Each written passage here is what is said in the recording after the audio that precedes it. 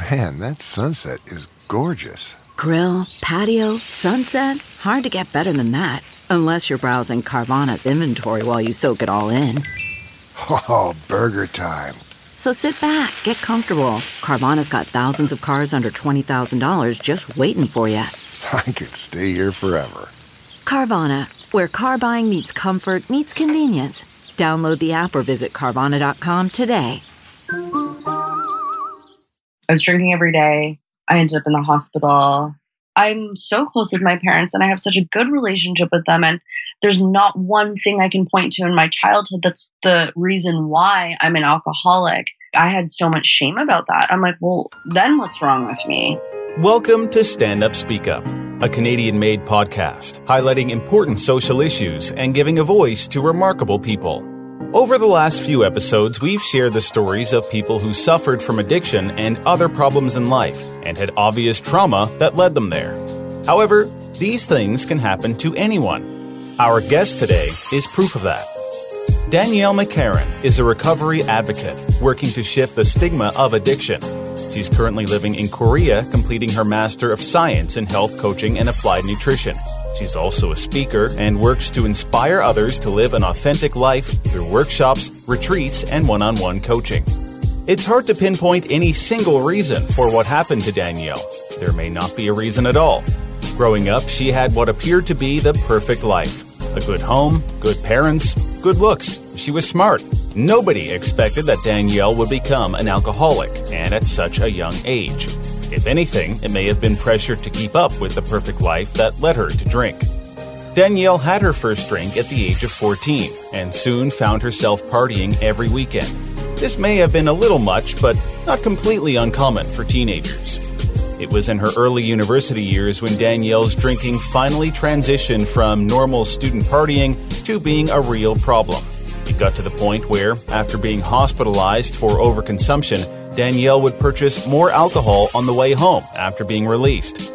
Today we'll learn about her experience with alcoholism and recovery, and an important lesson that you can't force an addict to stop. You have to wait for them to be ready. Coincidentally, Danielle and Carla, your host, went to the same high school in Ontario, but 20 years apart. This is where we'll start the story. I mean, let's go back to high school. And if we can paint our high school, it is predominantly white, Christian, and very clean cut. And if you didn't do well in school, you were a real troublemaker. I mean, people didn't rebel to things that would ever involve the criminal system, right?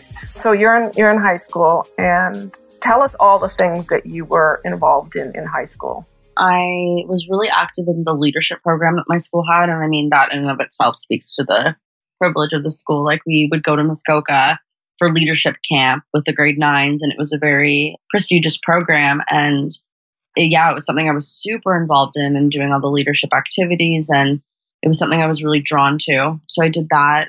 I was on the hockey team, co-ed volleyball. I was captain of the hockey team in grade 12. So we held a lot of events to raise money for the school sports teams, environment club, drama. I played the double bass, so I was involved in the music aspect. I was involved in pretty much every area that you could have been, basically. What were your grades like? My entrance into university was a 92. I think I finished high school with like an 85 because once I got in, I was like, but great grades. And you looked the part of a perfect student, right? So, for anybody to look at you, they'd say, wow, she's got everything and more, and she has no idea of some of the stuff that goes on in the bigger world. For sure. And all my friends were like, my high school group of girlfriends, it probably still is some of the most beautiful group of women. They're all stunning and successful. But it's all appearances, right? It's all how things looked. Like, internally, that's not what was going on at all. Did you feel the pressure to continue to be the perfect daughter, the perfect friend, the perfect member of a community? Definitely. And I think I felt there was this shame in me, and I don't know what it stems from, and I've accepted that I might not, but that has always told me that I'm not good enough, I'm not worthy, and that if I don't keep up the facade, everyone's going to know. And that everyone already kind of does know to some degree. What I hear a lot, quite a bit from people that are raised in a more privileged environment is called the imposter syndrome. Mm-hmm. You feel that it's only a matter of time before people realize and they peel back the onion and they see you're not worthy of all the things you have. And it's very like stressful, which leads to rebelling and doing things to try to cope. So you're in high school, you're partying with your friends, and you guys go drinking, and what happens? My first drink was when I was 14, like summer going into grade 9. And I had like one beer and I chased it with Sprite because I hated it. And I told my mom right away because I was like, oh, I drank last night and I didn't really like it. But then it started. I felt like I was a part of something when I went partying, and all week I'd be like looking forward to it. It progressed definitely until the point that it was every weekend. But everyone around me, we were all partying every weekend. So we would, I don't know, fake IDs or get someone's sibling to grab alcohol for us and go to someone's house. Usually like there's a few people whose parents were pretty absent that we would always go to. And everyone would just get absolutely obliterated. And unfortunately for my year, a very good friend of mine, he was involved in a drinking accident and he passed away when I was in grade 12. And that really shattered the whole like protection environment, I think, and led to a lot of confusion for people who lived in this really protected society where nothing bad happened and we all thought we were invincible. We went on a school trip to Boston, and it was a marketing competition. So it's like the smartest kids and high achievers that are there. And we like grabbed it was one bottle of vodka between 12 of us or something ridiculous. Like I think none of us could have had more than like one or two shots, and we got caught, and they sent us we got kicked off of everything, which I do think contributed to a pretty bad spiral in grade 12. And they sent us to Sunnybrook to see all the people who had been in drinking related accidents. And no one ever looked at the why. It was like, let's scare you out of drinking and partying. And I think the years ahead of us in school too, like surrounding our year, they were all doing the same thing too. So I think the school just like saw it as, okay, it's like these privileged, bratty kids who just like party and can do what they want. So let's just like scare them and use them as an example. How aware of this were your parents, do you think?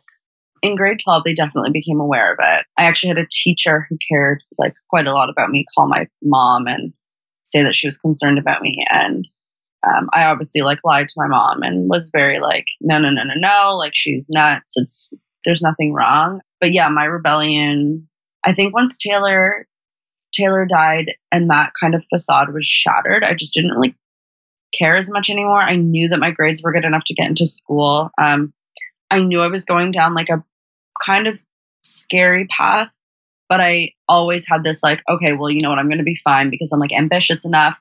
I work hard enough. It's going to all just fall into place. And it did for a long time. And I think once I went to university, it leveled out again a bit. Like, I obviously found people who partied the same way I did, but my grades were good. I was doing okay. And I think the change of scenery, my parents just were like, you need a change of scenery. Like, it's Richview, it's Etobicoke, it's all of that. And how was that? It was awesome. I felt like the imposter syndrome, I think, did leave me pretty quickly. I found people who still today are my best friends, who we understood each other and we definitely like had a common love of partying for sure. And the friends that our only relationship was based off of partying have soon quickly left me once I got sober. But we partied. I joined the snowboard club, which was amazing. And we went to Tremblant every single weekend. I had a boyfriend like pretty early on for the first couple years. And yeah, like everything was just going, like university was the time of my life. I had the absolute best time, the best friends. We were so close, such a family. We did everything together. And it wasn't really until I was in going into third year university and I started fainting all the time, that like I think things kind of took a turn for me. I was definitely drinking very often, but my anxiety started to really get out of control when I started fainting, because every time I felt a little bit off, I thought I was going to faint. And then it turned out I had a heart condition. I had 2nd degree heart blocks and I needed to have a pacemaker put in. I was 21 and having heart surgery, and my anxiety really skyrocketed after that. And so did my drinking, I think, because I realized if I continued to drink, and whenever I drank, my anxiety went away for a period of time. It didn't work, obviously, forever, but did. How are you keeping these high grades up at university, as well as having your heart condition, as well as drinking too much? I think I'm really lucky. I mean, it's kind of a bit of a scam. Like, you learn how to read what you need to read to get by, and you learn what courses you need to take, and get help from people, and you kind of learn how to play the system a little bit. And I did, and I think I was like so young still that my body's like, I mean, I'm hungover as all hell going to the library because I can still recover a little bit. My body can still handle it. Like, oh God, I could never do that now. I don't go to bed past midnight and I'm like dead now. But I think at like 19, 20, your body just can handle it more. When did you move from party drinking to daily drinking? When I was living in London. I went to London, England, which was like my dream. I always wanted to live in London. Okay, so you're really like taking a leap. Yeah. So I traveled pretty like in summers a lot, and went to London and checked out a few schools the summer before, and I got accepted to the one that I was really keen on, the City University of London.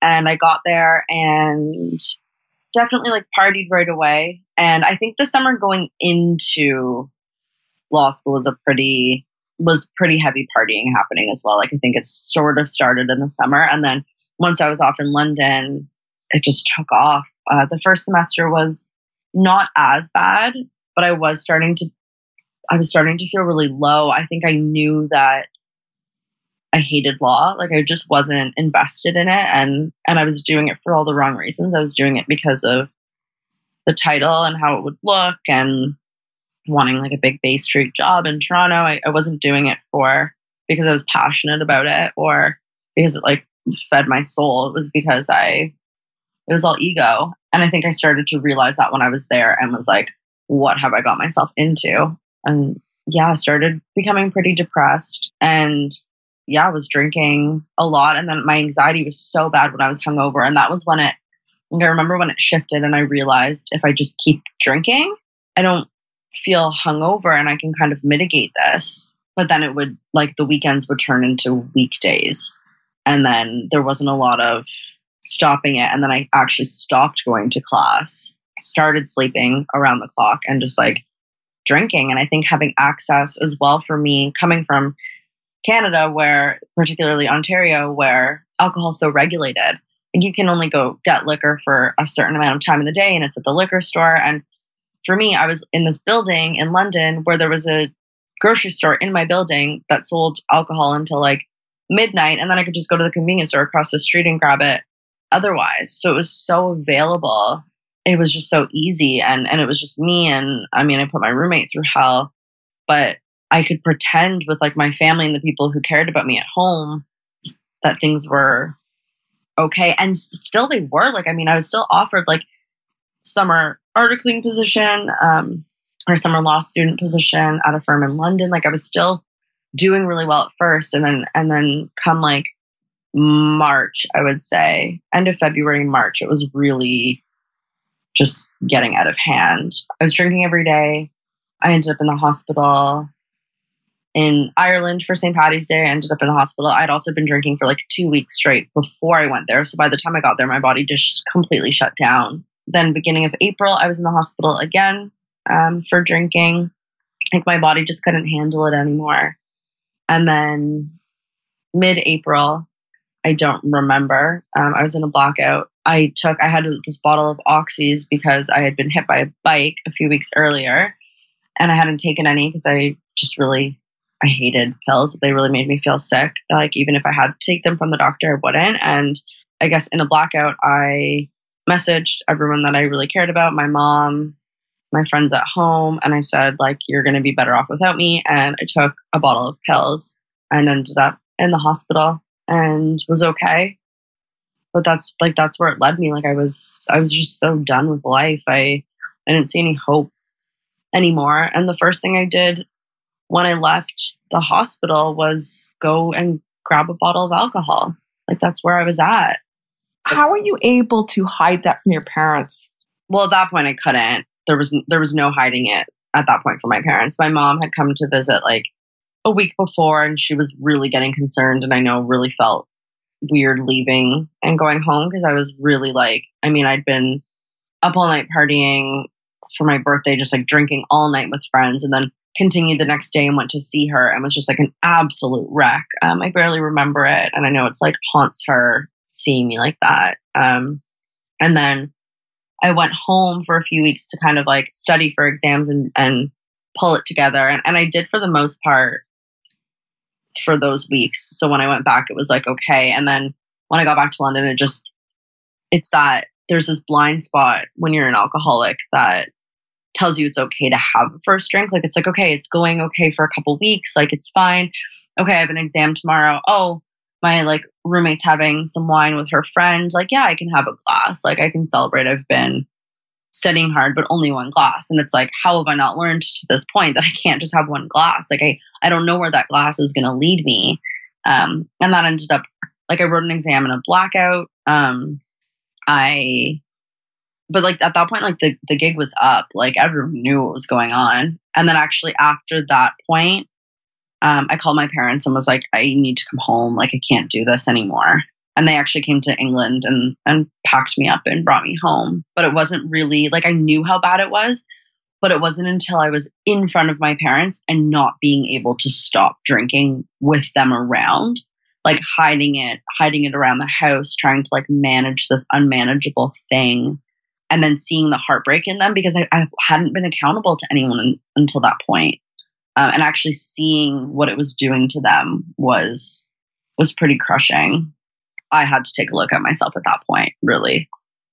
And well, what point did they say, okay, we need an intervention, maybe we need to go to detox or rehab? You know, how were the discussions managed as a family at that time? So there was one day where my grandfather had fallen or fainted at the cottage, and we all went to the hospital.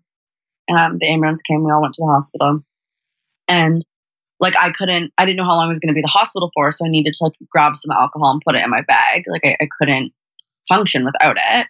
And as we're at the hospital, I'm progressively going to the bathroom and getting more drunk. Like, my mom's like, what's going on? And she's like, can I look in your bag? And I didn't even try and hide it. And she was like, what is happening? And I remember I went for a walk with my dad, and it was the first time that I had said like I have a problem with this. Like, this is a problem. And he cried and I cried. And we went home back to Toronto the next day. We were in Muskoka, back to Toronto the next day. And I went to the doctor, and he put me on antidepressants, anti-anxiety medication, and told me I couldn't drink for a month. I was like, okay, that's perfect. Like, that'll give me time to kind of get grounded. And my mom and I had decided at that point to go to Canyon Ranch, which is this like really like prestigious, yuppie, like wellness center in the Berkshires in Massachusetts. And we went there, and I was really starting to feel like myself again. I was writing every day, going to yoga, meditation. It was great. And when I was there, I ended up in an AA meeting for the first time. And it was kind of phrased as like a 12-step meditation on the pamphlets. I didn't really know that it was like an AA meeting. I kind of thought I was going to like a meditation about like recovery or something thing. And when I was there, the woman who was speaking, she told her story, and it felt like my story exactly. She was from the same sort of background, same family life as me. But it was like if my drinking continued for 10 more years, where I would end up. And it really hit me hard. And she asked me if I wanted to have coffee with her. She was leaving in a couple of days, but if I wanted to have coffee.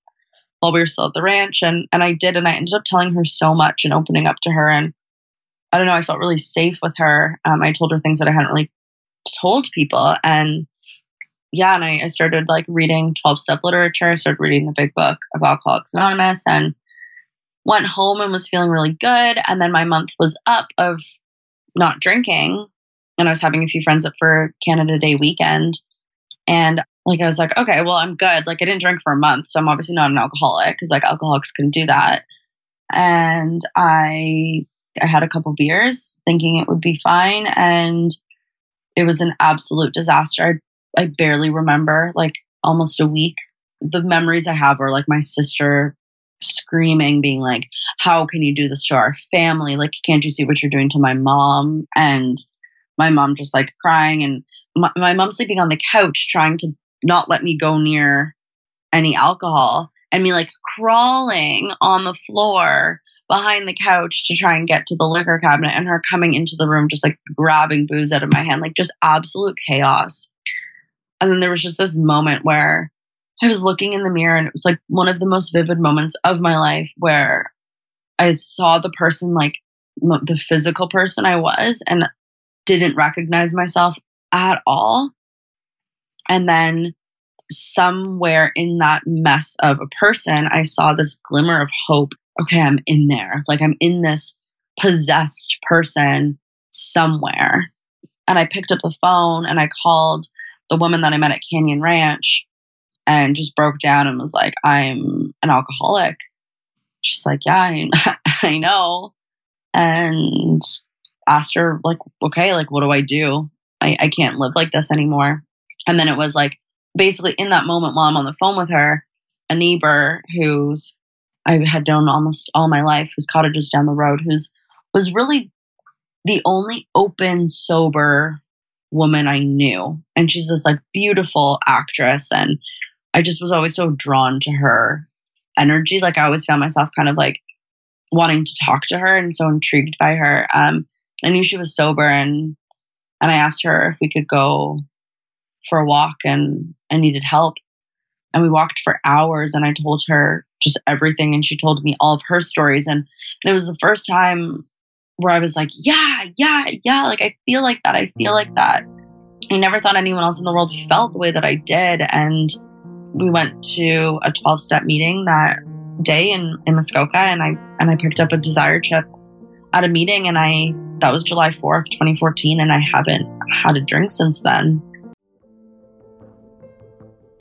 Just a quick interjection. I'm Zach Tolstoy, one of the founders of Stand Up Speak Up. Our podcast is just one part of the Stand Up Speak Up brand. We are supported by an online store of the same name where we sell a variety of artisan products. We have an ongoing blog series with over a dozen contributors, and we offer a series of interactive workshops.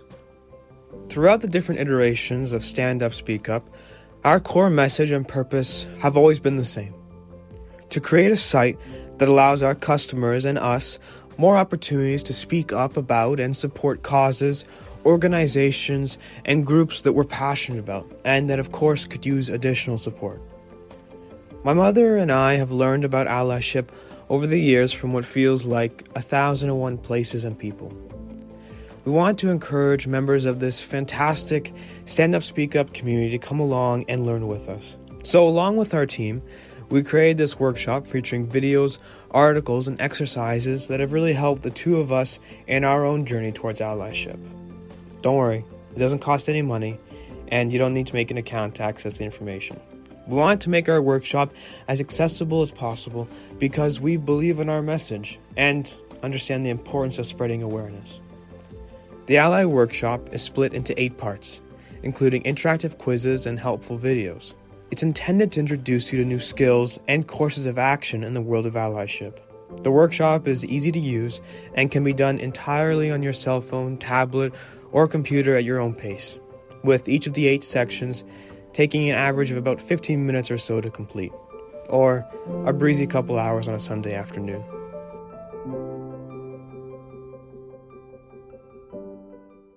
Danielle was 24 at the time when she got sober. She's now 28, and next tells us more about life as a recovering alcoholic, the stigma around addiction, forgiving herself, and what she's doing now. And were there any items that came to mind relating to Danielle's story? Well, I think a big one for Danielle's, and we do have design, that's just forgive yourself. Because I think that people find it very hard, especially going through recovery, to forgive their actions during their addiction.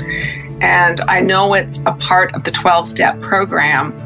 And so that's a shirt that has a lot of meaning for me because of all the guests we've interviewed that struggle with addiction. Another one is don't get drunk. And it's kind of our more edgy, funny ones. It's just like, don't get drunk. It's so obvious and so simple, but it makes a bigger statement. Like, don't do something that could lead to something else that you're going to regret. We do have quite a few of recovery addiction designs and t-shirt statements in the store. And listening to her, those were the ones that kind of stuck out for me the most. We'll have the links to those in the show notes, and you can always check out the store at standupspeakupapparel.com. We're back on Stand Up Speak Up with the story of Danielle McCarran. At 28 years old and having gone through therapy in a 12-step program, Danielle is now clean, taking things day by day, and living a fulfilling life. I mean, from your parents, how did they explain your addiction to family members and to your siblings and to friends, or did they not explain it? I mean, how was that handled? Well, at first, my immediate, like my siblings, and my sister's only a few years younger than me, and she's my best friend, and my brother knew what was going on. Like everyone, we're a very tight knit family, so there was complete transparency. And I think the difference with my addiction and recovery that's very different than a lot of people is like I hit a fast bottom. I can honestly say that it was like I was drinking daily for a few months and then I hit my bottom. Like that's not normal. Like most people go for years like that. And I also didn't toy with recovery for years either. Like I wasn't in and out sober relapsing. Like I kind of got it and I stayed. So I think there was so much hope for my family too, that they were so proud of me. And that's one thing that I love about my family more than anything is that they didn't have any shame about my recovery. Like they saw it as courageous, and they saw like my battle with addiction as a struggle that people go through. And it was something that I was really honest about with people. Like I was like, yeah, I'm an alcoholic. Like I can't drink. I think I was still like young enough that I didn't really know that. I didn't realize how stigmatized it was, I guess, because I didn't really know many people who were alcoholics, or I didn't think. And it wasn't until my recovery progressed and I realized how many people were unwell that were ashamed of it and holding on to it because they thought that it was this like moral dilemma, but it's not a moral decision. Like no one wakes up and like chooses to be an addict and chooses that life. It's this way of filling this hole in our souls that tells us that we're wrong and that we need to numb because there's so much pain and hurt there for whatever reason it is. For someone, you could be from a great background or not. You can have childhood trauma or not, but whatever it is there's something in us that's telling us that we're wrong. And if you see me, you're not going to like me. And then I'm not going to be able to connect with people, and I need to connect with people. So like, where does that leave someone? So I was really open about it pretty early on. And I think that kind of helped my parents be open about it also. And they were pretty honest with family members. And I do have an aunt who has since stayed sober. She has stayed sober since I've been sober. And I went to visit her when she went to rehab and shared with her. And I think it's actually brought that side of my family together, my mom's side of our family. We really feel like a unit more than we ever did because like we have this common peril sort of. And my dad's side, it's not really spoken about as much, but not in a way that it's hidden. It's just not really like discussed as much. And I don't think people know what to say. They're afraid of saying the wrong thing. I think it's really a hard discussion for people because they don't know how to handle the conversation. And I also think that there's so many people with secret addictions that For sometimes when somebody gets really quiet or doesn't want to hear the story or looks really uncomfortable, Yeah. it could very well because they have an addiction or somebody close to them has a secret addiction. Absolutely. That's one thing that I share when I'm working with new women. I share that piece of my story a lot because there was a lot of really close friends who have stuck by me through all of it. And I'm so, so grateful for them. There's a lot of friends who really just, they didn't know, they stopped inviting me to things. They didn't know how to be around me. And I know that that's because they're insecure of their own habits. Like I'm forcing them to look at a part of them that they're not ready to look at. And that's totally fine. Like I'm here to be honest about my recovery because the amount of people that have come to me through me being honest, the amount of people in Etobicoke in this community where people aren't necessarily honest about like their struggles. It's honestly incredible how many people have said like, I need help and people who have got sober or people who haven't, but they know that I'm there and they know when they need to reach out and talk, like I'm there, or they have a sibling or they have someone they're worried about in their life, or they themselves are struggling. And I think my parents have been a huge part of that too, because they've had the same experience. Like the amount of people, both my parents have come up to them and been like, my kid's struggling. My sister's struggling. What do I do? And they shared their experience of having a daughter who struggled with addiction and who is in active recovery. We sort of tackled this as a family and it is my journey in recovery, but they were never like, I started going to AA meetings every day and it was like rides wherever I needed to go. Like I threw myself right in it and they've never been anything but so supportive and helping me. And that's where like, I'm also so lucky is that I could take the time to do that. Like I didn't have to worry financially. Do you ever get worried because you're such an overachiever in everything in life that you've thrown yourself into being an overachiever with recovery?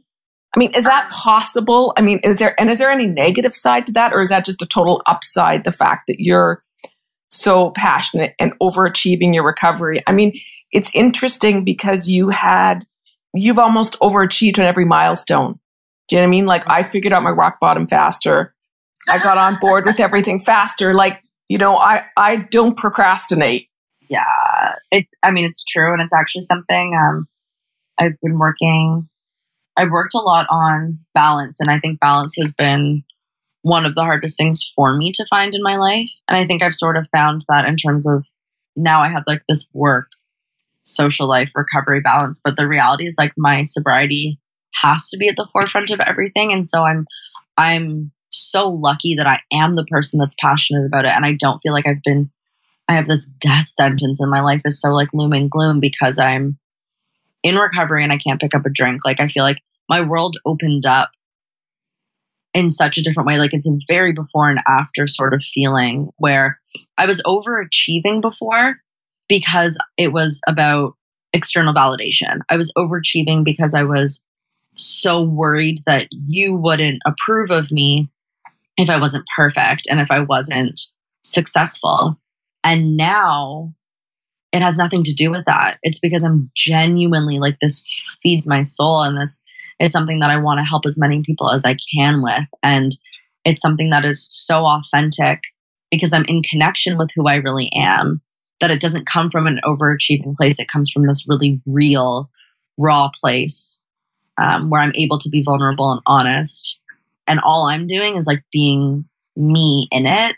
And that's helping people. It's not about like success. It's not about anything else but like this day and staying sober in this day and helping someone else on their path as well. You moved to Korea to do a teaching job and also get your master's in health coaching. So currently you're living a non-traditional life and you're pushing yourself out of your comfort zone to live simpler and to experience a new culture and to just continue to push yourself to be unique. I mean, you're an overachiever in what life experiences you select for yourself. I mean, you could move to Winnipeg or to Montreal, but you're like, no, I'm going to Korea. It's true. I think it's that's who I am at my core though. Like that's, it's this like seeking and this need to have experiences. And I think the difference is now is it doesn't feel like it's for anybody else. Like I don't feel like I'm not traveling because I need to like prove something, which like definitely was like an undercurrent before. I'm traveling because it brings me into the present moment and all these experiences. It's been such a growth year for me. And I want to be the best version of myself I can be in through growth and challenges. And there has been some major challenges this year, but all of that is helping me grow. And then when I get through those challenges, I'm able to help someone else through what I've been through. Like it's the next step of what's being placed in front of me will be a woman who comes to me who's struggling with something I just went through. And I don't think it's about having unique experiences. I think it's about having fulfilling experiences that aren't about other people's idea of what works for me and finding what really works for me. And yeah, like Korea was something that was on my radar when I was in my undergrad. I knew a couple people coming to teach in Korea, but I was so afraid of, well, then I'm not going to be like on the trajectory I need to be on.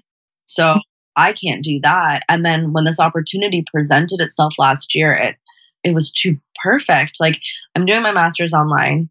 I got a job in Korea that like pays well, puts me up in an apartment, allows me to travel. I've been to 10 countries this year and save and then come home with like these experiences and build the sort of business. And I wrote a book and way more in touch with myself, like having a year away from your comfort zone and your normal supports. You get in touch with yourself and what you really need and what I really need in life isn't going to look the same way as it does for other people. And I think that everybody, like if they're living an authentic life, wouldn't necessarily be living the life that they are. They would be open to other experiences and open to taking risks and challenges and things that might not necessarily look the same for other people or other people's idea of where you should be at in your life. Would you say that you forgive yourself? Can you say confidently, I forgive myself for the choices I've made? Absolutely. I wouldn't be alive if I didn't. Forgiveness is a huge part of recovery. And if I still held on to that, I'm not capable of holding on to resentments or holding on to a lack of compassion or forgiveness because it leads me back to feeling unwell.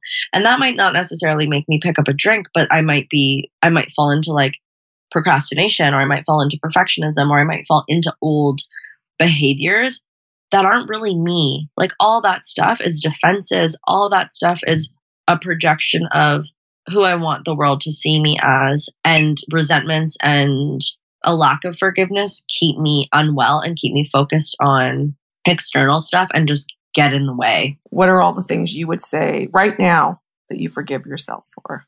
I think the main thing that kind of encompasses everything is that I forgive myself for not seeing my worth.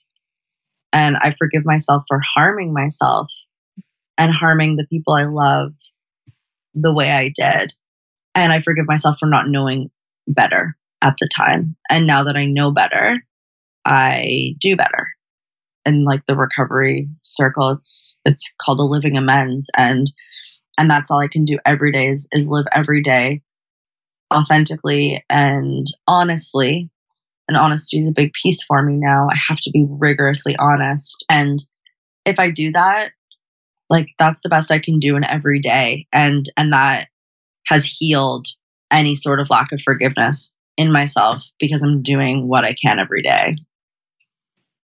Do you feel your parents have forgiven themselves for not seeing it earlier? I mean, because there's a guilt. It's an unfounded guilt and it shouldn't exist. I mean, it's not anything to do with them, but that is hard. There's nothing they could have done. There's not one thing that they could have done until I was ready. And I think that they know that. And I think that they're just so proud of how far I've come and that they know that I have this like kind of daily, like I have something that I'm going to live with for the rest of my life. An addict has to be ready. You can't force an addict. I think that a lot of people feel like a personal failure that they can't help their loved one with addiction. I was in a relationship for the last 3 years that like I've recently let go of with a man who has struggled with addiction also, and who has relapsed several times. And I've really delved into the family portion of recovery. And one of the big things that I've learned is like, you can't control it, you can't cure it, and you didn't cause it. Like it's not my responsibility. And all I can do is be a healthy example for people in my life and hope that they're attracted and want to change because of that. But I can't push it. I can't force it. I do think that everyone's bottoms look different. And I do also think that it is possible to raise that bottom. Like I do think that interventions can work. And I think it's something that if we help people with their self-worth and connecting to who they really are early on in life, we can help people from living in this sort of outer disconnected layer of themselves that's not really them at all. And I think that's why I can forgive myself too, circling back to that in my addiction, is like, I know that wasn't really me. Like I know that was the result of disconnecting from who I really was. Like I always think if we could inject every human with feeling of self-worth, 99% of the world's problems could be solved. For sure. So much stems from our own self-sabotage and our own feelings of not being good enough. Definitely. I think that we could, it's like my absolute like wholehearted belief that addiction, suffering, pain, like everything we experience in the world is from a disconnect to who we really are. And that if we can help each other be real and be authentic and discover who that person really is, then the hate we feel towards each other, the fears that people live in, this sort of separation that we feel, I think it would disappear. We'd like to thank Danielle for being courageous, sharing her story, and now using her life to help others. To learn more about Danielle or the services she offers, you can visit DanielleMcCarran.com, and we'll include that link in the show notes for this episode at standupspeakupblog.com. Now, our show wrap-up with Carla. So we had a number of important takeaways here about how we can best help people in our own lives suffering from addiction, and also that this can happen to anybody. You know, most times when we've shared these stories, there are some very obvious reasons for why they went down the wrong road in life. Most times no fault of their own. But in Danielle's case, I mean, she really had a great life growing up and it just happened. I think that her story, unfortunately, is getting more and more, I don't want to use the word popular, but I think kids are pushed right now to perform, and the perfectionism is just getting worse and worse. And they said currently right now, they have more kids in university that are dropping out due to mental health issues than they've ever had before. Right. And it was interesting kind of as this story progressed, because we heard early on, I mean, it didn't sound too uncommon. You know, not all teenagers start drinking alcohol, you know, before they're of legal age, of course, but it happens. And so to hear that a teenager was starting to experiment with alcohol and parties in high school is not that uncommon, but it was kind of as her life progressed and it finally made that transition from normal partying, even in university, to the point where she was drinking almost all the time. And then it was, okay, now we have a problem. It's not normal anymore. But I feel like this is so more and more common. I mean, if you look at how many kids are on the ADHD drugs, the Adderall drugs, I mean, the desire to perform, to be perfect in everything. I mean, I think it's actually just as stressful as a high performing achiever to someone that struggles with a rough upbringing. I think they probably carry the same type of weight on their shoulders and anxiety and stress. Because I think kids like Danielle, and there's so many like them, and I include even my son in this, they feel the weight of the world on their shoulders. And I think addiction, somebody that is a productive addict, a working addict, I think they're really good at hiding it. And I think people are really good at hiding a lot of things that give them shame. That's why people don't openly talk about being assaulted or molested. People with shame are so good at keeping it a secret. Yeah, and this is going to vary from person to person as well, but I know you asked Danielle about how she kept up her marks, and, you know, some people are naturally better able at certain things than others, and for her, it didn't sound that hard. She just said she kind of learned how to read just enough to do well, and, you know, some people who are naturally smart, it's not that hard. So for her, it didn't affect her as much as it may have affected someone else. She could keep up the marks fairly well for a while, and that was that much longer that she could go on with no one really realizing that there was anything wrong. You know, it's interesting. She's such a high achiever and everything, and I told her she's a high achieving addict as well. I mean, she just has gone this full force. I mean, she just doesn't do anything mediocre. And probably this whole experience of hers, she's going to turn it around to a positive, a life lesson, and help others. She just is one of those people you can tell that is just extremely competent and extremely intelligent.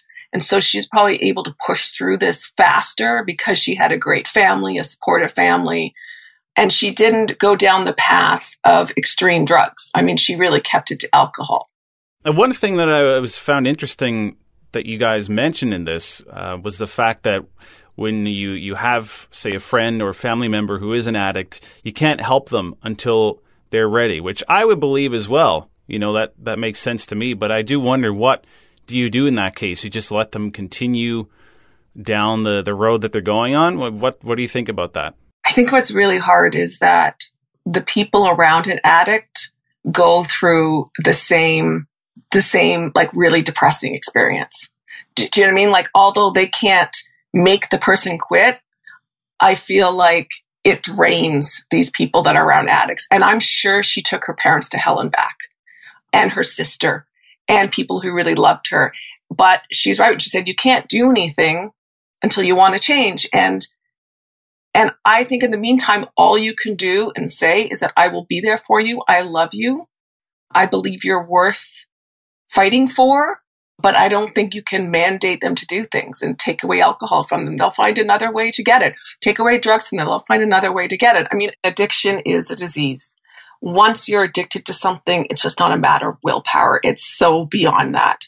Your brain gets rewired. I mean, I've never once ever met an addict that said, oh, like, I love being an addict. It's a choice I made, and I just want to keep being addicted. It really becomes like a physical need to get alcohol or get drugs in your system.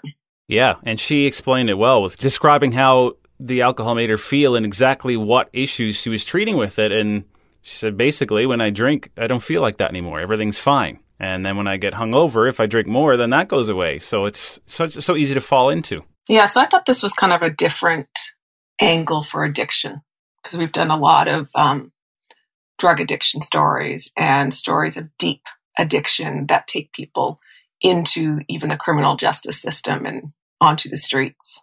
And I think it's an important podcast episode for parents to share with their teens. But I just think it's really important for parents to listen to this one and understand that you can't ever like just think that it's not going to happen to you. Exactly. It was a great eye-opener for that, and also how to handle these situations if you do have someone in your life like that that's struggling. So, yep, it's a great episode, and we thank Danielle for sharing her story, and we have all of her information in our show notes for her website and what she's up to now, so you can reach out to her. The Stand Up Speak Up podcast is made in Canada. Produced and hosted by Carla Stevens Tolstoy. Co-production, editing, and narration by Joel at East Coast Radio Creative. Copyright 2018. Find us online at standupspeakupapparel.com. If you have a moment, please leave us a 5-star rating and review on iTunes. Thanks for listening to Stand Up Speak Up.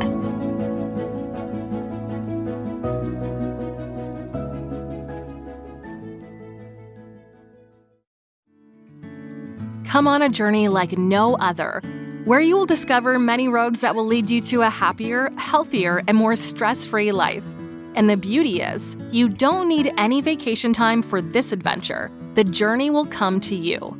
Join Avery Rich on your very own journey into yoga.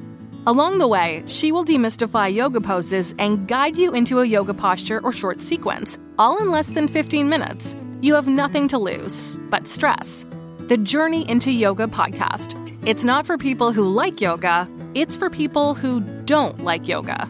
Follow or subscribe on Apple Podcasts, Spotify, Amazon Music, or at AveryRich.com.